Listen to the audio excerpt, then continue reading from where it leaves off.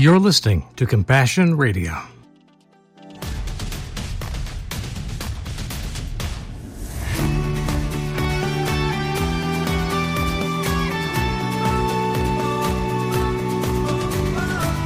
And welcome back to the microphone. We started the series on yesterday's program we're calling A New Thing. Mm-hmm. And we talked a little bit about the scripture that kind of inspired us to get thinking again about what might be coming up for us as a ministry, and hopefully encourage people along the way that, you know, God's still in the business of doing new things. So welcome back to the mic. Thanks. It's good to be here. We covered a lot of the principles that we've been learning by spending time with the church around the world. And we call it the kingdom of God because that's what Jesus called it. It is a hierarchy in the sense that God himself is the head. But it's not a bureaucratic hierarchy. He puts us on the level of cooperative, creative designer developers with him. We are his children. We are his first-generation children. Now, we form churches and organizations that make it easier to get things done in this world. So we have executives or pastors or bishops and that kind of stuff that help organize a church. But we know from Scripture directly that Jesus himself calls us to be his brothers and sisters right there with God in the throne room. And that gives me great courage to sit here and say, we can do this, friends, and we don't have to ask permission from people higher up the ecclesiastical tower here to get permission to follow Jesus. Well, Peter says we have a priesthood. Yeah. We are the priesthood of believers around the world. It's very good for us to learn how to play nice with those who God has put in different positions and places around the world, and not assume that because somebody has an office or a position higher up in the church that they are somehow farther away from God simply because they're not experiencing Jesus like we do, or we think they don't. But it does mean that we have to be reminded from time to time that we don't all have a handle on everything God's up to. Right. And we got to trust that our family can help us understand these things better. Not just here in the States, but in places all around the world in this generation. We're not just tied to Christians who are alive today. We are tied to the Christians who are more alive than ever because they're with Jesus now. Mm-hmm. It goes all the way back to the beginning. In fact, it goes back before Jesus even walked the earth. I do believe that God called the faithful since the beginning of creation to be with him. Mm-hmm. He hasn't forgotten all people in the Old Testament. He hasn't given something special to us that no one will ever have again. We are part of a continuum of God's work of doing new things and doing new things in and through us. Mm-hmm. Well, it's interesting. The scriptures that we were looking at for this series are talking about doing a new thing. Mm-hmm. We see one in Isaiah. Isaiah wrote this hundreds of years before Jesus was walking on the earth. And in Lamentations, we see that his mercies are new every morning. Yeah. It's something is new happening every day with Jesus. And then we see in Romans how we're buried with Christ in baptism and raised to walk in newness of life. It's a new thing. And then in Revelation, I'm doing a new thing. Yeah. I'm making all things new. Right. So God is about the business of renewing and making things new on a daily basis. If we look at our life that way, that God's wanting to do a new thing every day in our life, it gives me a sense of anticipation and excitement. What is God going to do new in my life today? And you talked about learning these new disciplines in this faith tradition that we've begun to be part of. And it's exciting to me. After all of these years of learning about God and studying the scriptures and learning about Jesus and who I am in Christ, I am learning a new thing, a new way of communicating with God, a new way of seeing God in my daily life. And as we mentioned in our last program, so much what we've learned along the way about who God is or how he actually interacts with others, and therefore how he might be able to interact with me, has come through the experience of sitting across the table or on the floor with other believers in other countries whose culture is far from me, I think, but that you see there's a spark of recognition in all the people in the room when they're in the kingdom. Yes. You just sense that the heart is there, and you literally start to hear with the Spirit. Mm-hmm. And there have been times when you and I have sat there, we know exactly what's being talked about in the room. We have no idea how, because we don't know the language. But you just start resonating with the things that God himself, his Spirit, is nodding with what the person is saying or singing or preaching or reading. And suddenly your heart is echoing that same kind of attitude and it's beginning to hear from the heart what God's doing in that circle right then. Mm-hmm. And that connects me to what I think is eternity. Absolutely. It's eternally fresh and new. Now, there's one other scripture we didn't read before that talks about doing a new thing. It's Jesus on his way to the cross. There's one little snippet of scripture where he looks at his mother in the movie, The Passion of the Christ, And as in the scriptures, it says, look, Mama, I'm making all things new. Jesus himself says, I make things new. And that's an historical statement, even beyond the metaphors of the prophets speaking of the new thing God's doing and speaking for God.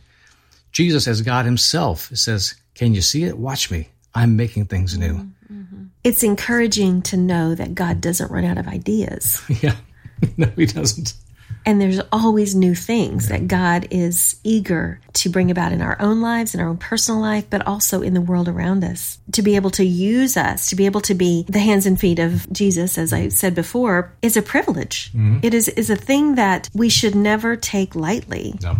Or for granted. And if you think you know everything about something, you get pretty bored with it. And if God knows everything that can be known, you would think that, like us, he might get tired of things. But there's something about who God is that is always thrilled with the new with us, and that he experiences that new with us together.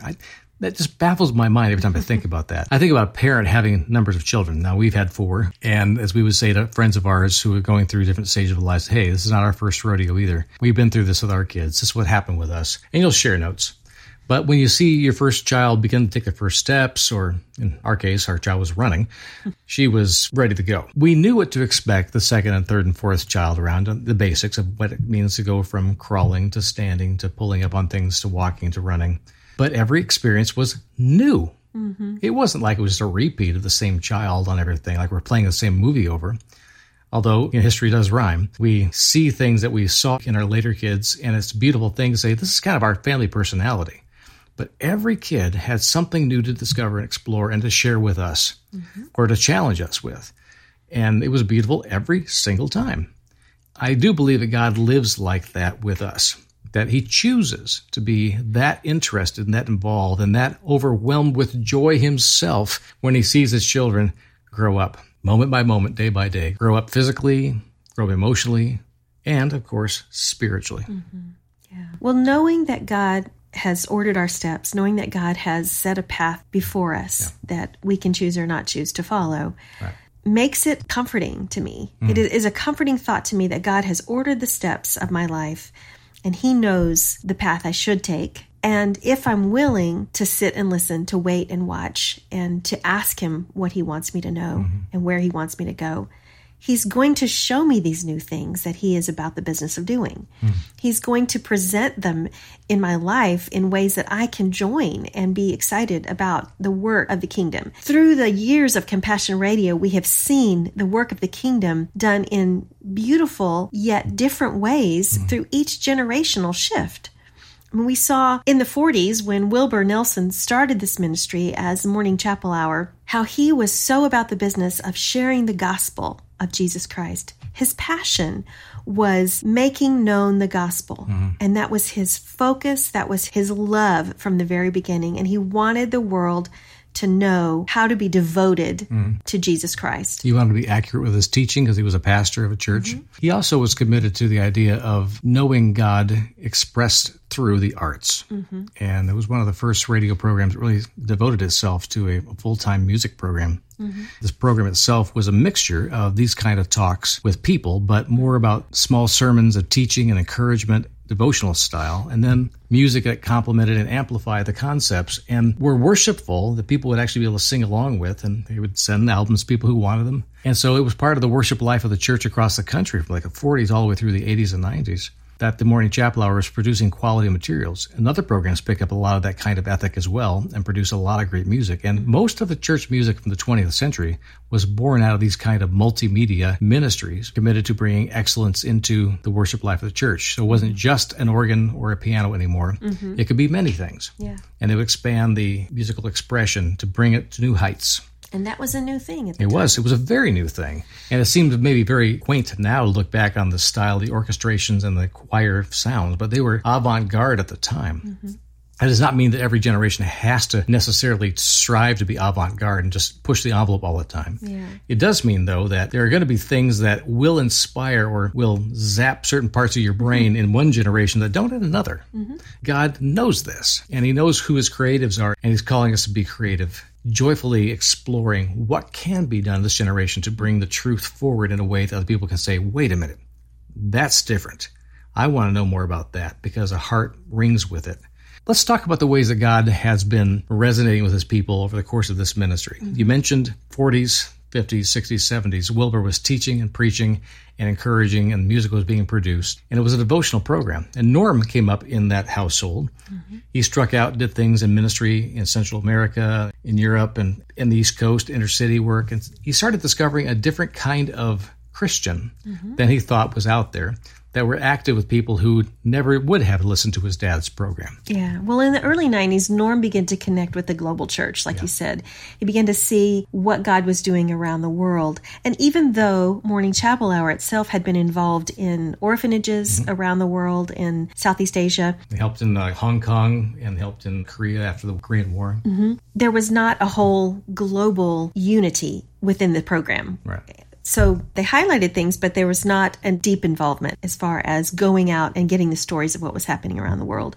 And Norm began to be more curious about that, I think. And so he started traveling more and meeting with people in war-torn countries, Sudan, South Sudan, and Iraq, Afghanistan, in the early 90s. They changed the name to Life at Its Best and wanted to get the idea that our best life was lived by doing the work of the kingdom. Exactly. And that was his mindset in that. But then there was another shift. In the late 90s, Norm was invited to go on a trip with Brother Andrew to take some much-needed humanitarian support to Gaza. And he began to meet with people that lived there, meeting Palestinian Christians and even Muslims that lived in that area. He began to see how God was infusing himself into that community and doing the work of compassion. And we've told the story before about how the name Compassion Radio came about in Norm's meeting with some of these people that needed this humanitarian aid. Specifically, a headmaster of a school, a madrasa you might call it, but it was actually a training school for girls in Gaza that was being run by a family and a teacher who would normally have only taught boys, but he felt compelled to be teaching girls at that time. They had run out of water, they run out of food, everything had been cut off because the Intifada happening and there was a big battles raging in Gaza between there and Israel. And they were without. And every time they kept coming back around to the neighborhood, they kept handing out more water and food and blankets and things. And they just kept coming back around. And this headmaster said, "Who are you again? I don't understand what you do. It's here in radio. What does that have to do with us? Why do you keep coming here?" He kept asking those questions. And finally he said, "I know what you are. You're a Compassion Radio because you talk about compassion and you're showing it." And so that name at that point stuck. And that's just one of the places where Norm said yes to going. But he also did something I think was really important early on. He found good guides. He found the people that God was already using in these places and decided to come alongside them and said to them, "You show me what God's doing here. I don't want to presume anything." And he got to meet people because of that were trustworthy, that were men of peace in places he went. And that became really essential when he was doing bridge riding on horses across Afghanistan during the Afghan War, trying to meet people who were in these villages, seeing where God's word was going forth. And he had to find a person of peace. He had to learn how to actually look with a spiritual eye to say, "I will be safe here for the time I'm here. And this is the person that God has ordained for me to meet."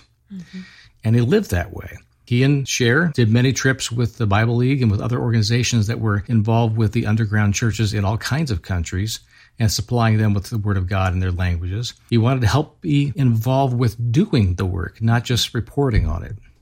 And that's how that all happened in the middle and late 90s. I love how you put it earlier, that Norm wanted to let compassion be his guide. He looked for the places that God could use him, could pour out compassion from him. And I love that because I think that is how believers should live regardless of where they are. Letting compassion be your guide when it comes to loving God and loving our neighbor. That's the kind of face that we need to put forward wherever we are. Compassion Radio will continue to keep bringing you encouragement from the Word, inspiring stories from the front lines of faith, and awesome opportunities to make a difference for the kingdom around the world. But we need your help right now to continue doing just that. Please take a moment today to consider how you might help us to accomplish our unique media ministry and mission. Remember, friends, Compassion Radio is always a coalition of the willing. Are you willing to help get out God's good news stories of the kingdom really living the gospel in the 21st century? Oh, I hope so. Thank you, friends, for standing with Compassion Radio during these times of great change to our normal life. Of course, there's nothing normal about our situation, but there's also nothing normal about the kind of faith and power we find in Jesus. We have a very special giving opportunity for a special offering to the church in Ukraine. And I beg of you, send your best gift today to support the Christian family there. Just visit our website, CompassionRadio.com, or call our toll-free order line, 1-800-868-2478. Our mailing address is Compassion Radio, P.O. Box 77160, Corona, California, 92877. Reach out to us whatever way works for you. And now, back to our discussion. Letting compassion be your guide when it comes to loving God and loving our neighbor. That's the kind of face that we need to put forward wherever we are. And it's important, too, to say that when we talk about compassion is a thing that's outward focused. You can't have compassion for yourself other than to say, I won't do things that are harmful to me. But you don't really notice it as an outward expression because it's all about you. It's easy to be sympathetic or have a feeling about something. Move to tears because you saw something that was sad. It's another thing to say, I need to do something about that. That's where empathy starts building. You start thinking specifically, how do I get involved to do something? How do I make a difference? And then compassion says, this is the plan. Mm-hmm. As much as our feelings get moved by things we see on TV and we feel, oh, it's so bad. I can't believe that war is still going on in that country. But to move on to say, God, what do you want me to know about this? So I can start praying for these things and start asking you to show me people or ways I might be able to help. Yeah. If your desire is to be involved with what God is already up to, it's amazing how the Spirit leads you to it. Because He's not saying no to His children, like, I've got this. He's saying, come with me. Yeah. Be involved with this. Yeah. I love that we were invited to be part of this ministry in the early 2000s and how God began to build in us that ethic of compassion. And He began to really stretch our empathy muscles. Yes, He did. And to show us what it looked like to really live a life of compassion and empathy. And I'm still learning. God's still doing that new thing in my heart, learning how to sit compassionately with someone in their situation, in their life, in their circumstance, and be present. That's the thing I want to go on for the rest of my life. I want to be that person that I can go to a place and sit with them in compassion, extend the hand of God, and help them if they need help, or just companion them through their situation. And to celebrate them as they're following God and reinforce that. When you're able to encourage somebody to say, you're doing it right. I can see in your eyes, in your hands, in your heart that God's hand is on you. Mm-hmm. His lips are speaking through your lips. I mean, we see this, and we're able to affirm that. Somehow people who are very nervous or self-conscious become a whole lot less self-conscious when they've been encouraged by somebody that God has sent them. And so many times, whether we feel like we deserve it or not, we are sent to places where suddenly we are those people that provide that affirmation. Because we went, because nobody else was there. I can think of one example, honey, where in one day God walked me through sympathy, empathy, and compassion. And that was our first day in Ukraine back in 2017. We were invited at the last second to go spend some days with our friends at the Evangelical Theological Seminary outside of Kyiv, a place that was later blown up during the war, and that we had provided thousands of books from Norm's library, theologically, to supply their library. And we were very worried about the books at that time. But at the beginning of that relationship, the first day we got there, we flew in on Wizz Air. They promised they'd feed us. And we gave them like 5 days. We flew there, we get there, and it's a seminary. It's dormitories and classrooms. And they gave us a room to sleep in. And it was one of the students had just bugged out because he was called to do some ministry somewhere across the country. And the room happened to be open for a couple of days. And they said, please take this room. And my first impression when I walked the room is, they haven't even cleaned this place up. Where's this guy? He just left. The room was really unkempt. The bed was unmade.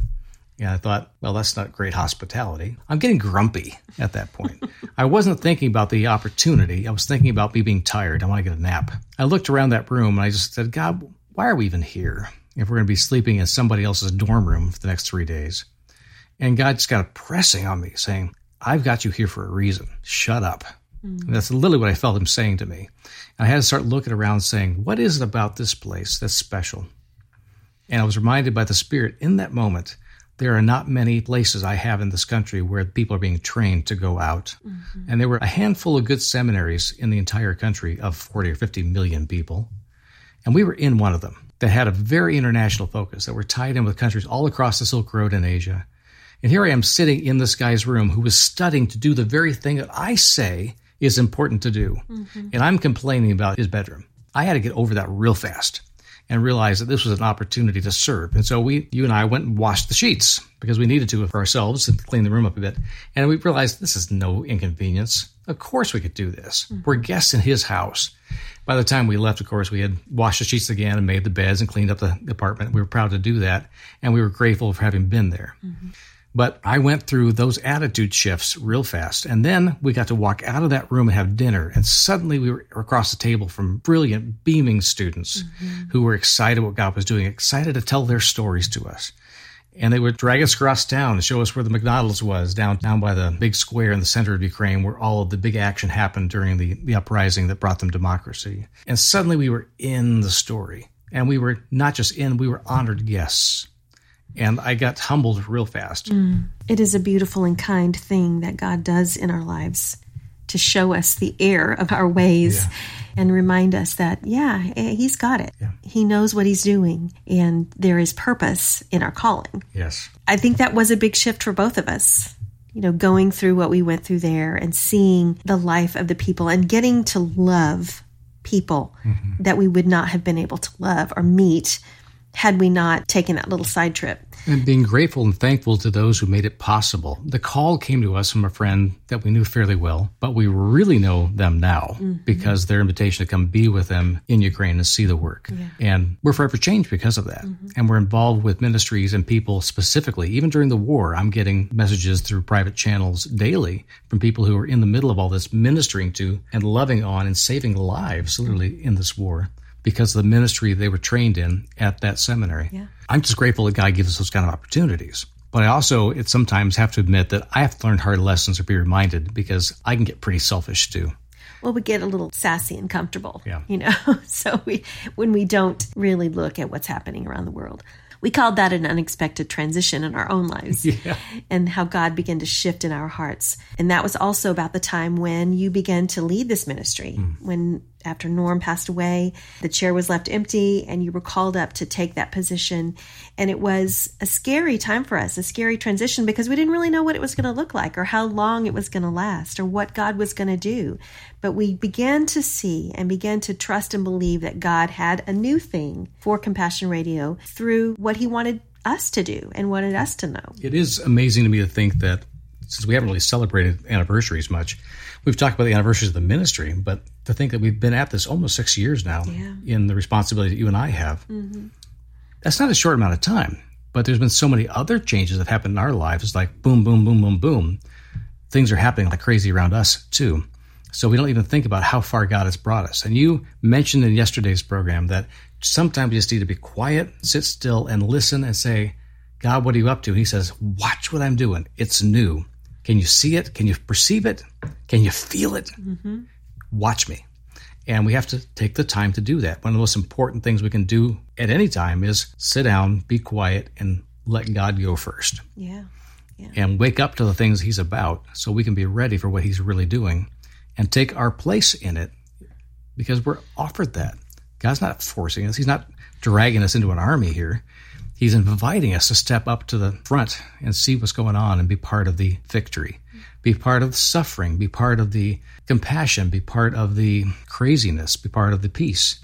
Whatever the kingdom's going through, we're being invited to be part of it by asking God to let us be and to be his representatives and to serve him faithfully. I'm so thankful for our Compassion Radio partners out there, the listeners that are hearing this program, because they're the ones that believe what we tell them. They actually hear our stories and say, I can't believe God's up to that, but yeah, I can. He's that kind of God. And I'm so glad I'm hearing these stories. And they send us letters, or they get involved with the project, or they help support the ministry. And I am grateful, grateful, grateful for them. And they are probably seeing God do a new thing in their lives now, as much as we are seeing in our lives. And we'll talk more about those changes again on tomorrow's program. There's an empty tomb, a love for all who come and give their hearts to you, the faithful one. Faithful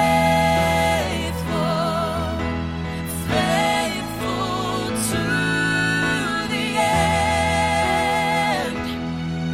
my true and precious Friends, we're focused right now on the current crisis in and around Ukraine.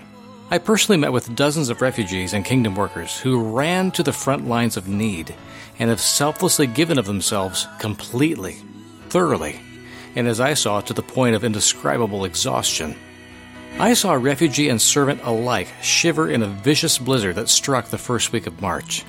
They were very much alike in one important way. They were absolutely determined to survive this ordeal and to redeem what their lives have become. We need to follow their example. Will you help us today? We have blankets and food to buy, tanks to fill with gas, and medicine to help them survive the days ahead. This need is not going away anytime soon. Friends, really, we need you now to step up. Please, give generously, even sacrificially, right away. I know that God will be pleased if we do. So call us today at 1-800-868-2478.